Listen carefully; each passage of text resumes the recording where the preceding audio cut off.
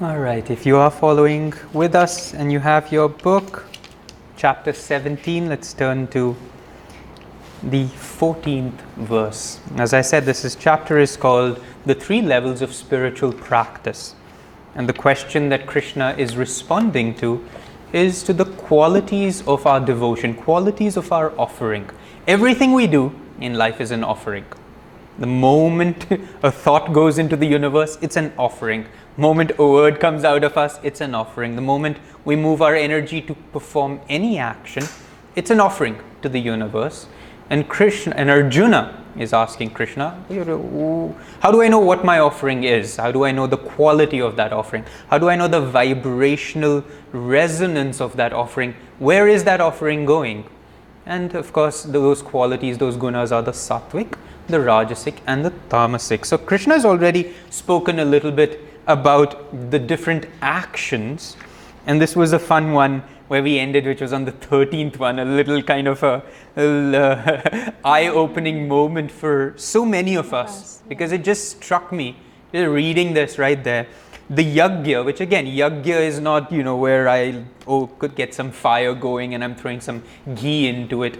Every action, as we said, is a yajna because it requires our fire, our own prana, our own energy, and it is towards a certain result. That's what the yajnas are, aren't they? I'm doing this because I need something, I want something from the universe. Everything we do is I want something from the universe. So naturally, everything becomes a yajna. The question is, who are we offering this yajna to? And the 13th one was, that yajna is declared tamasic, which is not motivated by regard for scriptural injunctions. We talked about that, what scriptural injunctions are. Scriptural injunctions are basically this. Everything that the scriptures talk and share to us about is how to uplift and better the state of our consciousness. So firstly, if we're not working with that awareness at all, the moment we don't have that awareness that I want to do something to uplift and better myself, naturally that becomes tamasic in quality. I mean, so I realized, like, wow, practically everything I'm doing because I'm not aware. Yeah, I sit to meditate, and even oftentimes I'm not even fully aware when I sit to meditate. I'm doing this to better, to uplift myself, to open myself, to awaken. I put my cushion in and I'm sitting down. It's like, all right, another day, another meditation. And by very definition, that meditation itself starts from a very low level of vibration. Can you imagine just bringing that awareness or the lack of it, Krishna is saying, makes our actions one or the other. The next, makes no suitable gifts of food or money.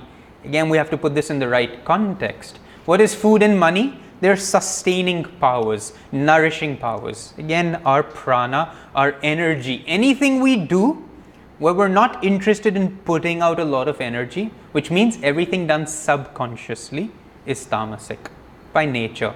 We talked about last time, we talked about brushing our teeth.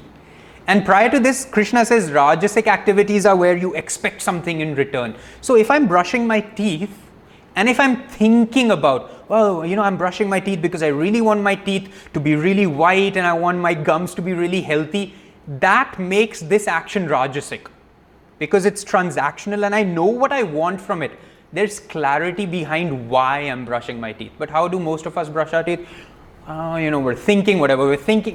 We're not even aware of the fact that we're brushing our teeth. How do we eat our food? We're not eating our food and saying, wait, I'm eating this food because all I really want to do is I want to be really healthy and I want to taste this food fully. I want to enjoy every aspect of it. No.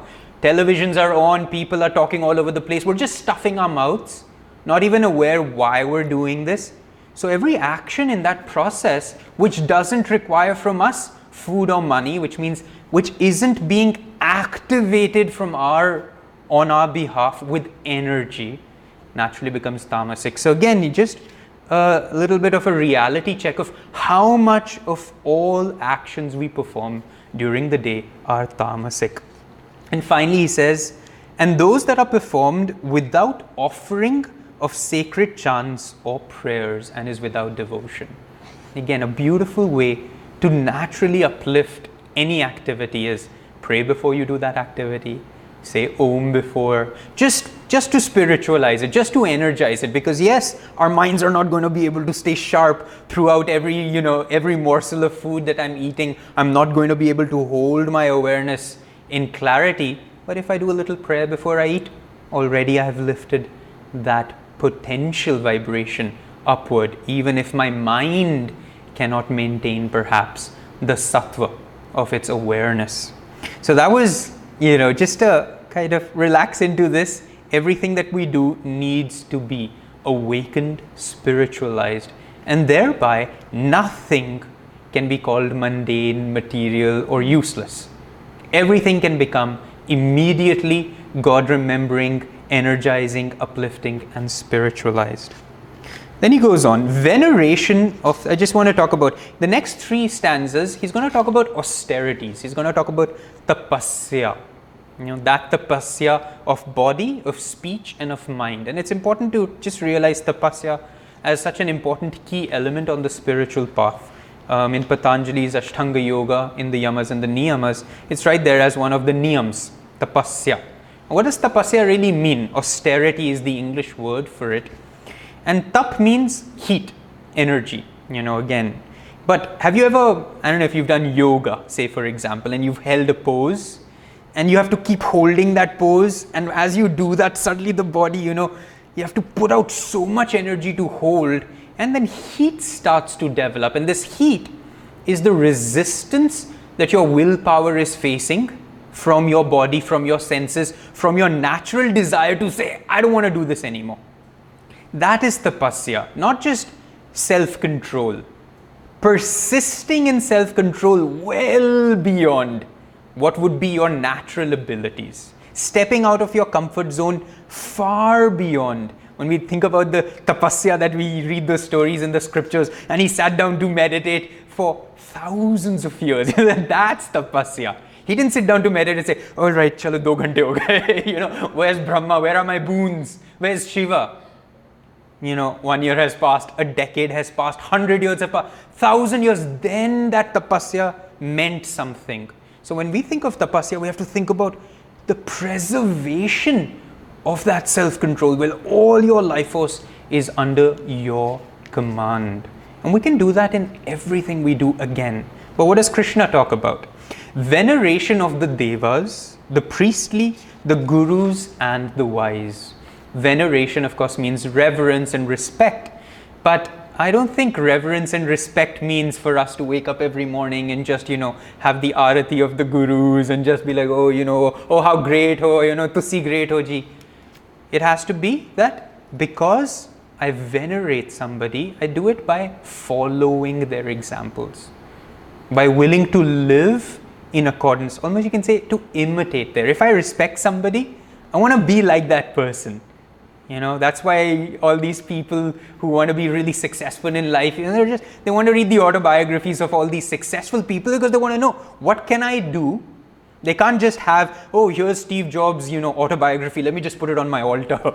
Let me just, in the morning, let me just go and do some little firework before it. No, I have to live according to their example. So veneration of the devas. Devas are what? High spiritual astral qualities that naturally uplift us. That's the devas. Of the devas, of the priestly. The priestly are those people who live by those high ideals. So them, the gurus and the wise. So that's one natural step to try to shape our outward lives in accordance to these realities.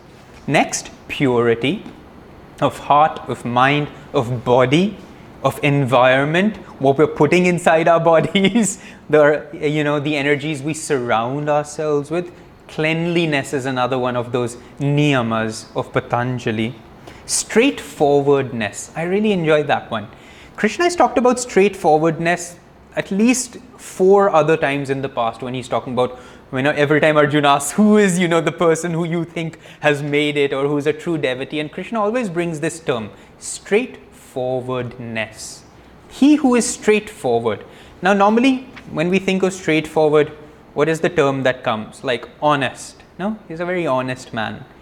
But honesty is a little bit of sometimes a vague term, because in the name of honesty, you've seen people do a lot more that doesn't quite feel right vibrationally.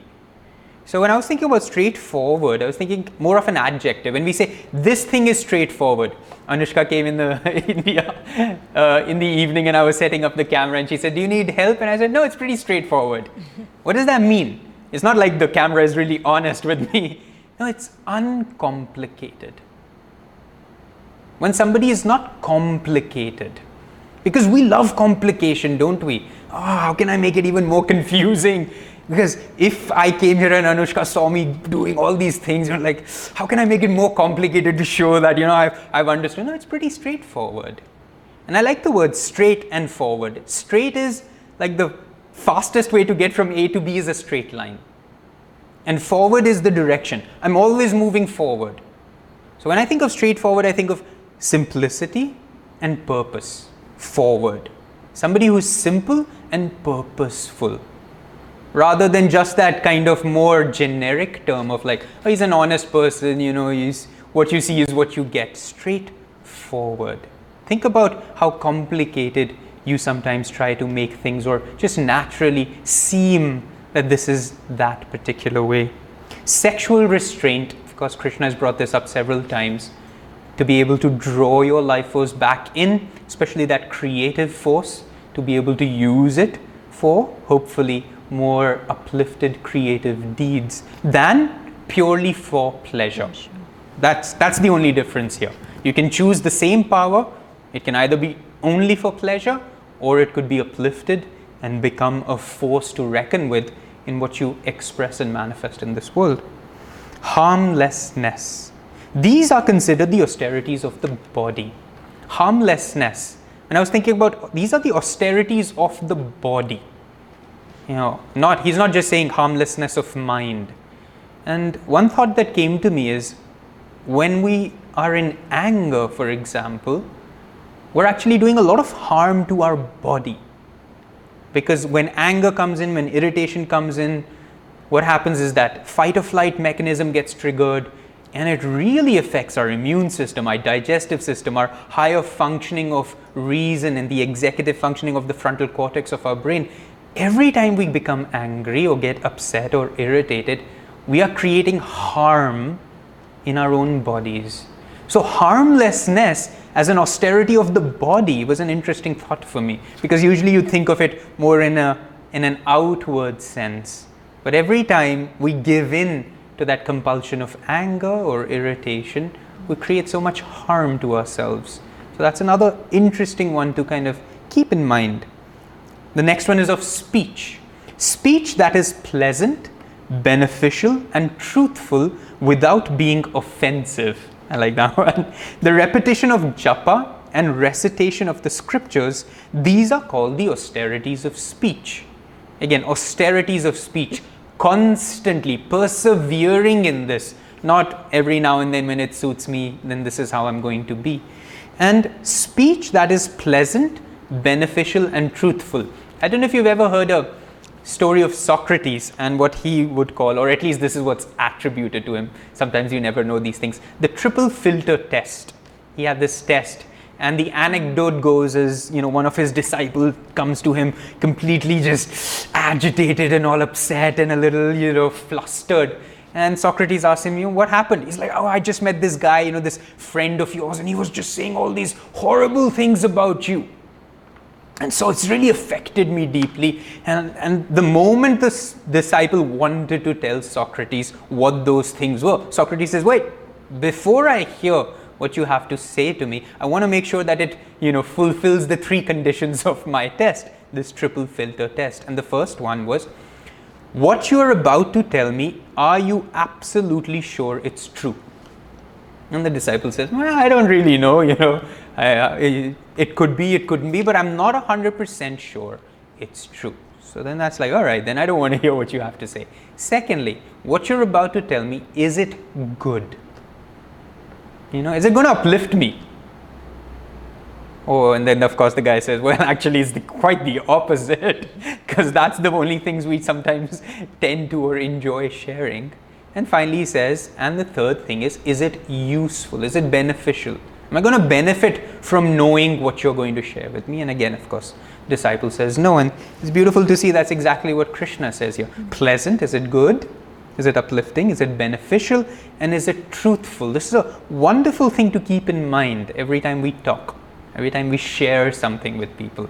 This is, a great way to ensure you're not getting caught up in gossip and rumor. Because sometimes we hear something from somebody immediately, it's like, who can I tell? And because it's so juicy and it's so fun and it's so, if they hear from me, wouldn't it be a lovely thing before they hear it from somebody else? And so always be mindful of this thing. And I love that he puts in the repetition of japa, which is a wonderful way not to give in to this. Because if you just have something going on in your mind all the time, you won't want to use your speech unnecessarily because you're just enjoying just having that mantra or that japa going on. So it's a natural kind of counterbalance to a tendency that we all have, is to share anything that we hear that we feel, might be just exciting to somebody else. Is it truthful? Is it good? Is it beneficial? Even-mindedness, cheerfulness, kindliness, serenity, self-control, purity of heart, meditative communion with true self. These are said to be the austerities of the mind. So we have body, we have speech, and we have mind. And again, he's gone through this so many times, but it's important to I want to come to even-mindedness and cheerfulness. Our Guru Yogananda would say the highest state of expression is to be always even-minded and cheerful. So that's what we're aiming for. We're not aiming for ecstatic, oh wow, isn't this wonderful, isn't this awesome? Because anything in duality that rises too far from your own center is naturally going to have to experience the opposite side of it where, oh my goodness, I can't take it anymore. Even-minded and cheerful. But this even-minded and cheerful is not a dull state of being. Yogananda defined, or I'm paraphrasing as a definition, but he defined almost even-mindedness by saying to be able to stand unshaken amidst the crash of breaking worlds. Imagine that. If the moon were about to be crashing into the earth, and to then be able to stay absolutely centered in yourself. That's the definition of even-minded, but it's balanced by cheerfulness, because I've often seen when we tell people be even-minded, they become stern and serious and rigid. They think even-minded means not letting my energy relax. All right, you want me to be even-minded? Fine, then I don't care about anything. Then I don't want, that's our idea. Indifference is what we think even-mindedness means. And therefore there's that balance to it. And cheerful. And cheerful isn't that, oh, inwardly I feel joy. Because, I've seen a lot of people fake that inward joy. That cheerfulness expresses itself outwardly. I'm even-minded, but I'm always joyful and cheerful. And that's the austerity of the mind. It's very hard to maintain that state. That's the key here. I can be even-minded for, the half an hour that you see me in this class or something, and I could very well fool you into thinking I'm a very even-minded person, but the moment we shut Facebook down, I could be whoever I want to be. I could fool you into thinking I'm very joyful, but once Narayani and I are upstairs, she knows the truth. And so that austerity isn't just being even-minded and cheerful at times, is to be able to sustain that reality. This threefold austerity of body, speech and mind is sattvic in nature. If it is practiced by persevering seekers who are blessed with deep devotion and who desire not the fruits of their actions. So if we're able to practice this with that uplifted, persevering, that's key here. If we're able to persevere in this, because we've seen a lot of people with little spurts. Today I meditated so deeply, for 3 hours, and then that means for the next 2 weeks I'm not going to meditate at all because, wow, didn't I do so well? Persevering. Then he says, those austerities which are performed for the sake of gaining respect, honor, and a good name, done therefore for the sake of show, which we all have, are mere ostentation, fitful and transitory. These are what are called rajasic. So rajasic is when we try our best to do them. Sometimes it's great even if you're doing it for show. At least you're doing something. At least you're trying. If in the beginning it's only to receive respect and adoration, well, so be it. It's better than the alternative, which is not doing anything at all. But they will never be able to last. They will always be transitory, and they will require a lot of effort on our behalf. Whereas when you achieve a sattvic state, it is a relaxed and natural state. You don't have to work at it anymore. But first we need the rajasic. We need to keep pushing ourselves. And finally, of course, he says, tamasic austerities are performed without reasonable purpose, perhaps for self-injury or to inflict harm on others. He's still talking about austerities. You see, he's not saying tamasic, just doing nothing. Tamasic austerities. What are tamasic austerities? This is an interesting one. Tamasic austerities are performed without reasonable purpose. That's a key word here. Reasonable purpose. What is reasonable purpose? Purpose that is unreasonable, all right? What is purpose? Purpose that is self-defeating. And I was thinking about, say, when we get upset with somebody, what do? We want to hold that anger for as long as we can. Fine, I'm not going to talk to you. And it's just like, and that's austerity because you have to put out energy not to talk to that person. But the very fact of doing this is defeating all purpose, which is your purpose, is to either harm yourself, as we just saw. The moment anger comes in, we create self-injury naturally, and then to inflict harm on others. Oftentimes we do this. We put these tamasic austerities, whereas my love is conditional. Fine, okay, you don't want to, hang out with me or whatever it is, I withdraw my love from you. I'm not going to do this with you anymore, I'm not going to do. And it takes energy to actually persevere in that state. It takes energy to stay in a mood just to prove that you're right. And don't we do that when we get into a fight and you really want to be right? So you're going to hold your anger, you're going to hold your silence, you're going to hold that mood. And that's the tamasic austerity that all of us do so often. And we do it in so many other ways, sometimes more subtly, sometimes a little bit more overtly, where there is no purpose really. While it seems the purpose here is I'm right, but it's unreasonable because it's self-defeating, because in the very action we create both self-harm and harm to others. In the manner of gift giving, now that he's come to the question of gift giving, again, the offering of. To give sattvically is to give without a thought of receiving in return. Anything. A gift doesn't mean monetary, doesn't mean material. The gift of my time, the gift of my energy, the gift of listening to somebody, the gift of my advice, the gift of my support. Anything given freely without any desire to receive anything in return becomes a gift, and that attains that sattvic quality.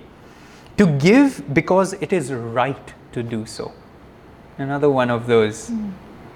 And to give appropriately, this is a key one. To give appropriately at the proper place and time, and to one who is deserving.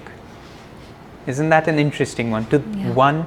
It is sattvic to give only to the one who is deserving, because it requires a lot of discernment and discrimination on our part to know how to even give.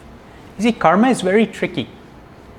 Karma is an entanglement of energy, and sometimes in the process of I have to give and I just have to help, we create more karma that binds us for longer because we don't have discrimination in our giving to what is appropriate at what level. Swamiji, in talking about advice, especially talking about place and time, he said he would withhold often advice from people. Very clear, he knows this is what they ought to be doing, but he said he'd withhold it at times for years, because if you give advice to somebody when they're not ready for it and they shut close themselves to that advice. When the time does come when they could have been open to it, having once already rejected it in their mind, it becomes very hard for them to open themselves to it again. And Swami says, in that process, you delay their spiritual progress. Can you imagine that? Just this. Just because I'm unaware of what's appropriate, I think Narayani really needs to learn this, and I think I know the answer to it. So in the goodness of my heart, Narayani, can I tell you something? Please, I really think you need to hear this. I feel Master's guiding me to tell you this. Whatever nonsense we come up with sometimes in this idea that I perhaps have the key to somebody else's issues. And if we don't have that sattvic refinement of our consciousness, we end up actually delaying, harming their very progress. And you can take that same concept of advice and you can apply it to pretty much absolutely everything. Anandamoyi Ma would talk about giving money to a beggar, and she said, what that beggar does with that money is also your karma. Can you imagine that? He goes and buys alcohol with it, goes and buys drugs with it. That continues to have a connection with you. Therefore, it's so much better always to give them food appropriately. You see, it's not that they're not in need, it's not that they're not deserving. But what do they need really? What is actually going to serve a higher purpose here? The right place, the right time, the deserving or the undeserving, and the appropriateness of what is being given. Again, very interesting that Krishna really wants us to tune into that, because giving is such a big part of how we live our lives. Of course, receiving is as well. And on the spiritual path as well. Especially on the path to give is key. And so we really have to tune into what that's going to look like in our lives. A gift is deemed rajasic if it is given, perhaps reluctantly, in the thought of what one is losing. Oh boy, I like this one because we all know the feeling of that one, is in the hope of getting something in return. Isn't that interesting? You hope that you're going to get something in return from this, but even then, there is this fear of losing in giving. Yeah, I have that with yesterday Narayani made this amazing salad, okay. Full disclosure out here. Made this amazing salad. Always comes down to food, doesn't it, with me? So that's my biggest block in this life. Made this amazing salad, and a friend of ours was going to come, and we were going to give her some food, and I was just like, let's not give her the salad because I really want, it's just like, that salad was so precious to me. It was just this instant from my heart, just like, let's not give her the salad, please. And that's it, that's all it takes for us, that reluctance. And then add to that we're giving, because I hope, now that she knows that we've given the things that are really good, I hope she's going to give us something in return. The next time she makes salad, I hope she gives it to us as well.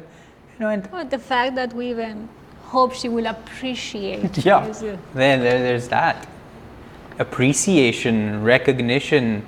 At least, I hope she mentions it somewhere. I hope she does an Insta post on the fact that I gave her salad. Whatever it is, and so much of this is just under the radar. It's not like my mind's like working and calculating and planning. It's just under the radar. This is how my heart is. Because sattva, rajas and tamas can't be faked, you see. None of this can be just like, I could look sattvic, but in my heart, a lot of other stuff could be happening. Because it's all about the vibration of our consciousness. It's not about the action. Sometimes it's not even about the intention, because even behind that, there's a little egoic self, and that egoic self vibrates. All creation, as Krishna says, vibrates on one of these three gunas, and usually, often, an admixture of all three. A gift is tamasic if it is given inappropriately, so quite the opposite of sattvic, at the wrong time or place, or to an unworthy person, or contemptuously with ill will. That also happens, doesn't it? We're given something to somebody Not only was it reluctant, not only do we hope something to come back from it, but boy, we're so upset about it.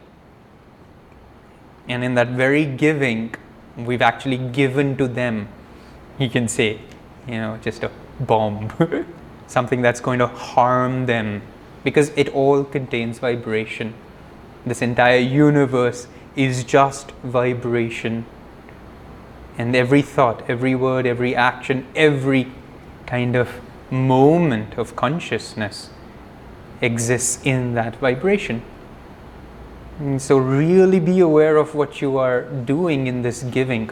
Sometimes we give to our guru also, in these same ways. We give to our own practices in the same way. You sit down to meditate and you just don't want to at all, and you're just grumpy about the fact that you have to do it. And there it is.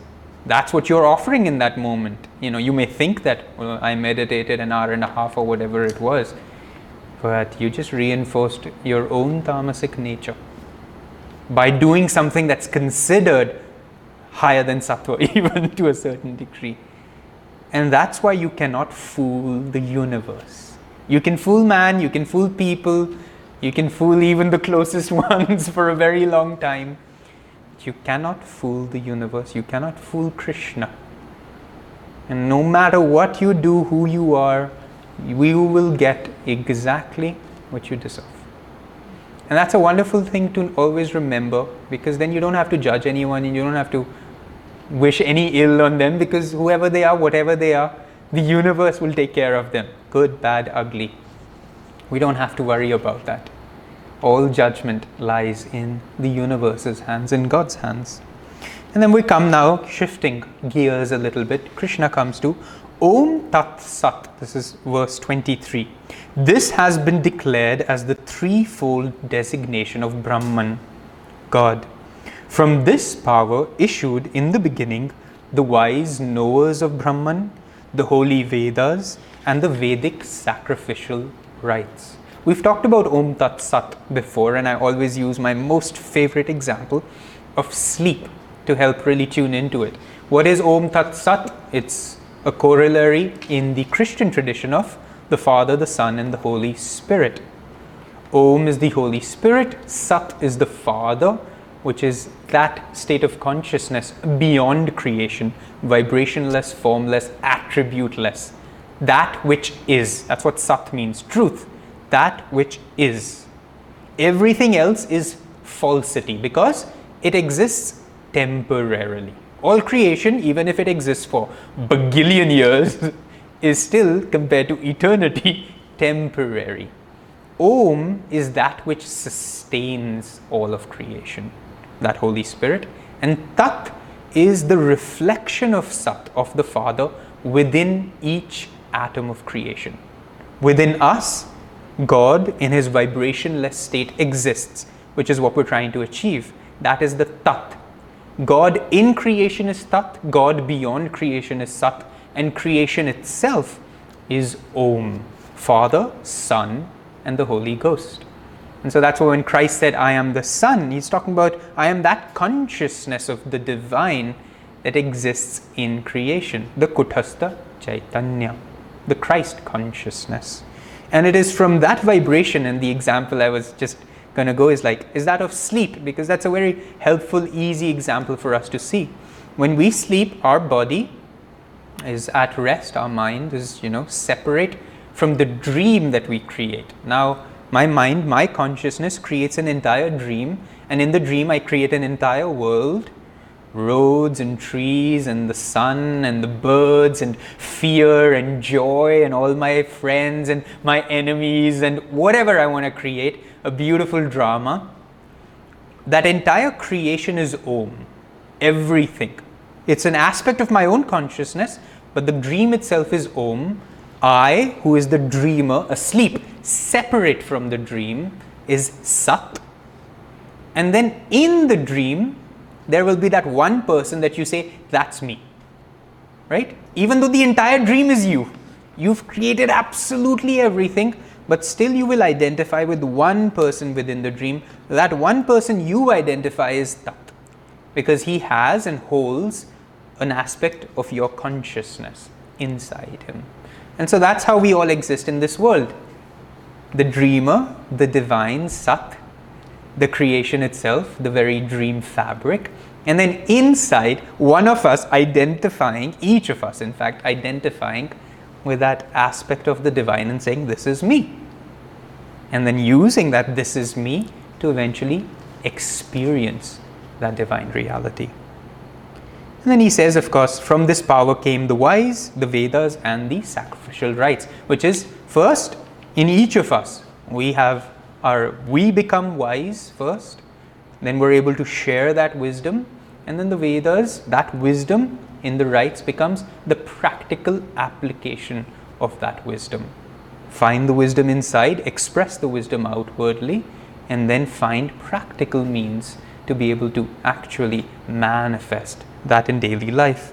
Therefore, scripturally sanctioned deeds, which is sacrifice or the giving of gifts or the practice of austerities, are always begun with the chanting of Om.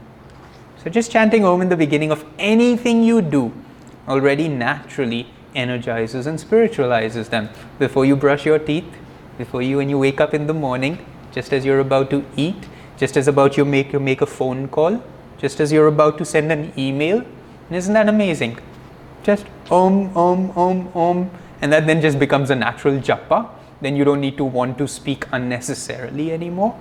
And then you're always even-minded and cheerful because you're in the vibration of Om. Just that one simple aspect. And how much can change. We're actually at the end of our thing, but I'm just going to read them all super quickly so that we can actually be done with this chapter. Those who seek liberation should perform all rites of ego sacrifice, which is true yajna, gift giving, which is the sharing with others whatever blessings you receive, and austerities, while concentrated on the higher self, without any wish for specific results. While concentrated on the higher self is not an abstract term, like just think about God. While concentrated on the higher self is right here, by keeping your attention at the kuthastha constantly while you're performing everything. That's the next way Krishna says. First, chant Om for every activity. Secondly, keep your attention at the point between the eyebrows at all times by concentrating on the higher self. Physically, that exists right here at the Agya Chakra, at the Kuthastha. That is our higher self. So while we concentrate here and do anything, we naturally lift ourselves up into Sattva. The word Sat is the designation of the supreme truth, beyond the vibratory creation, and of the supreme goodness emanating from it. Thus also this word refers to every higher form of spiritual action, which means while in Om, if you concentrate on the higher self, you naturally start achieving a state of Sat. You naturally start rising beyond the lower vibrations of creation itself. Steadfastness, which is that tapasya, in self-offering to the infinite, the austerities, the selfless sharing, and any activity concerned with these purposes, therefore, is also spoken of as Sat, as we just said. And the final verse of this chapter, verse 28. O Partha Arjuna, whatever sacrifice is offered, gift bestowed, or austerity performed, if it is done without devotional faith, it is called asat, untruth. Both here and in the hereafter, it has no spiritual value. I love how Krishna leaves us with these really big, hammers on our heads. The honest moment of truth. Everything I have done thus far, or a majority of my own spiritual practices I have thus far, perhaps have no spiritual value at all. Because I've not done it with the right consciousness. My own meditations, my own energization exercises, my own giving, my own loving, my own seva. Why? Anything that is done without devotional faith is untruth and has no spiritual value. Whereas I could have done something that isn't considered spiritual at all, but could have brought that devotional faith into it. And that would have far greater value in certain ways than some of my own spiritual practices. And that's always just, again, a humbling moment for each of us who consider ourselves very much on the spiritual path, and here we are for liberation, and look at us go. And then you realize, wait a minute, I don't know if I've done much of any value at all. But the joy is, I can now do everything with much greater value. And that's what I choose to focus on. Not what I've done thus far, but what I will do from this moment on. Beautiful. Any practical tips for our friends? Well, it's a packed chapter It's today. a packed chapter. Yeah.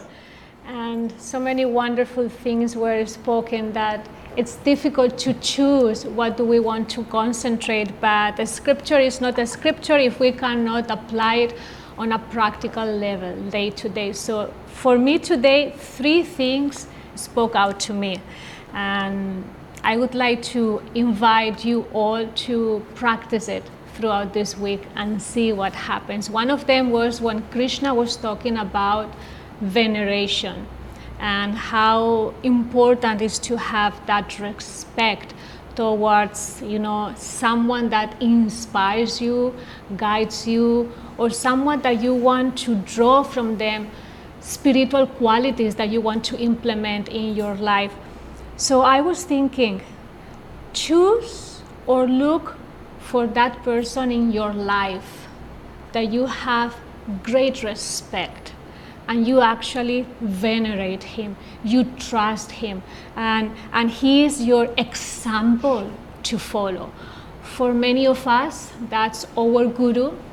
When sometimes we cannot connect with our guru, we connect with his disciple, Swami Kriyananda. And for some of you that perhaps don't have a guru, you may have your own father. You may have your own mother. You might have a boss that really inspires you, and he has become your mentor and has wonderful qualities that you want to imitate. Perhaps it's your brother or your mother-in-law, someone that really inspires you, and search for that quality that you want to develop within yourself. Once you have identified that quality, don't judge it on the other person. In fact, implement it and make it your own. And if you think you have already a quality, perfect it. It's not enough to have that attitude, to manifest that in certain actions with certain people. We can always perfect ever more those qualities. So number 1, see in your life who is the person that you want to start learning more consciously from it.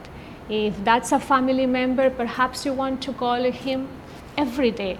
If that's your mother, perhaps you want to spend more quality time with her. Perhaps you want to ask more things about that specific quality and how she has developed it throughout her life.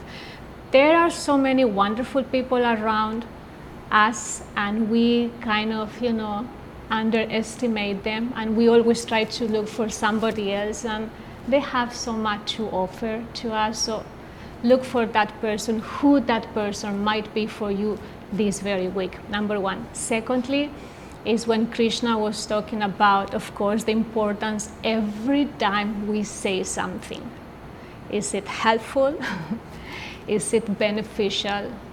And is it true? This is a law that we should start implementing in every conversation. Don't take your words lightly. Mean what you say, otherwise you will decrease the power and the magnetism of your words. Then when you pray, your words won't have power. When you practice affirmations, your words will go nowhere. They won't have the spiritual weight.